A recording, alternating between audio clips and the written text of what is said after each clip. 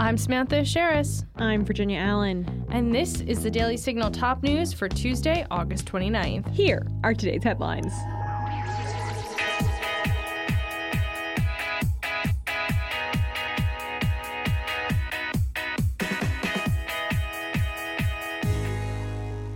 House Majority Leader Steve Scalise, a Republican from Louisiana, has cancer. The number 2 Republican wrote in a tweet that, after a few days of not feeling like myself this past week, I had some blood work done. The results uncovered some irregularities, and after undergoing additional tests, I was diagnosed with multiple myeloma, a very treatable blood cancer. Scalise added, I have now begun treatment, which will continue for the next several months. I expect to work through this period and intend to return to Washington, continuing my work as Majority Leader and serving the people of Louisiana's 1st Congressional District. Scalise was first elected to Congress back in 2008 and served as both the House Majority Whip and House Minority Whip from 2014 to 2018 and 2019 to 2022, respectively, according to his office. House Speaker Kevin McCarthy, a Republican from California, said in a tweet that Scalise is a dear friend, and anyone who knows him knows he's a faith-filled fighter who can overcome any obstacle that stands in his way. I spoke with him today, and he's in good spirits, as nothing, not a gunshot and certainly not cancer, will stop him from accomplishing what he sets his mind to. As you'll recall, Scalise was shot during a practice for the congressional baseball game back in 2017. Republican Representative James Comer, chairman of the Oversight and Accountability Committee, also weighed in on Scalise's diagnosis, tweeting, My friend Steve Scalise has always been a fighter, and I know cancer doesn't stand a chance. Leader Scalise and his family are in my prayers, and this entire Congress stands behind him as he begins treatment. We will keep you updated on this story. The Biden administration has announced 10 drugs that have been chosen for Medicare price negotiations. A White House fact sheet reports that some of the drugs include Eliquis, which is used in the prevention and treatment of blood clots, Januvia, which commonly treats diabetes, and Imbruvica, which commonly treats blood cancers. President Joe Biden said that for far too long, Americans have paid more for prescription drugs than any major economy. And while the pharmaceutical industry makes record profits, millions of Americans are forced to choose between paying for medications they need to live or paying for food, rent, and other basic necessities. Those days are ending. So what do the experts say about this? Well, Grace Marie Turner is the president of the Galen Institute, and Nina Osherenko-Schaefer is director of the Center for Health and Welfare Policy at the Heritage Foundation. They previously wrote for the Daily Signal that under the Inflation Reduction Act, more properly dubbed the Innovation Reduction Act, the Centers for Medicare and Medicaid Services will announce the 10 drugs under Medicare Part D that the agency will subject to its drug price negotiation program. Turner and Schaefer also wrote, however, the Inflation Reduction Act, passed by Congress and signed by President Joe Biden a year ago, threatens to impose an enormous excise tax on the selected drugs to force pharmaceutical developers to participate. Republican Iowa Senator Joni Ernst wants federal bureaucrats to return to in-person work.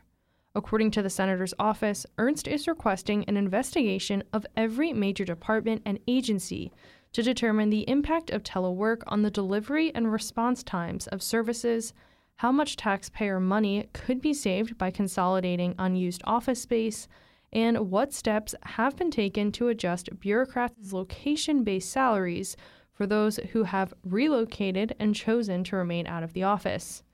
Ernst said in a statement, Growing up on a farm, I know what working from home actually means. It's not fair to let the responsibilities of running an agency and the country fall on the shoulders of the hardworking public servants who are showing up while others are out golfing on the taxpayer's dime. Ernst also said frustrated Americans are being put on hold while too many federal employees are phoning it in. I'm calling out federal employees who refuse to answer the call of duty to return to work on behalf of taxpayers, veterans, seniors, and our great nation. It's time to get back to work. Some of the reasons Ernst wants federal employees back in the office is because thousands of calls to the Department of Veterans Affairs from veterans seeking mental health services are going unanswered, and desperate travelers are waiting hours on the phone or in line hoping to speak with someone at the State Department about passport delays that are causing vacation cancellations, according to her office. Miami Republican Mayor Francis Suarez has ended his bid for the White House. In a lengthy tweet thread, Suarez wrote, "Throughout this process, I have met so many freedom-loving Americans who care deeply about our nation, her people, and its future. It was a privilege to come so close to appearing on stage with the other candidates at last week's first debate." He also said, "While I have decided to suspend my campaign for president, my commitment to making this a better nation for every American remains." Suarez is Miami's 43rd mayor, and he went on to say that the current administration is failing our country. Inflation remains high, elevated interest rates are punishing young Americans, the southern border is wide open, crime is rising, and our enemies and adversaries are growing bolder and stronger. We deserve better, according to Suarez. Suarez first announced his campaign back in June and is the first GOP candidate to drop out of the race.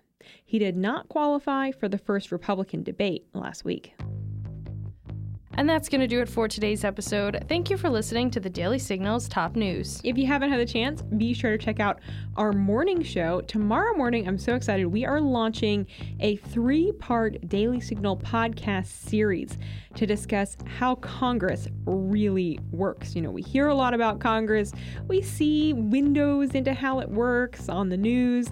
But we're sitting down with some experts to break down what really goes on behind closed doors at Congress, what the process is for a bill to become law. And we're starting with a conversation with Hillsdale College Associate Professor of Politics and Heritage Foundation Visiting Fellow Joseph Pastel. We discuss the founders' formation of Congress and what the Founding Fathers might say about Congress if they could see it today. Also, make sure you subscribe to the Daily Signal wherever you get your podcasts and help us reach even more listeners by leaving a 5-star rating and review. We read and appreciate all of your feedback. Thanks again for listening today. We hope you all have a great night, and we will see you right back here tomorrow morning as we kick off our 3-part series on how Congress really works. The Daily Signal podcast is brought to you by more than 500,000 members of the Heritage Foundation. Executive producers are Rob Bluey and Kate Trinko. Producers are Virginia Allen and Samantha Asheris. Sound design by Lauren Evans, Mark Guiney, and John Pop. To learn more, please visit dailysignal.com.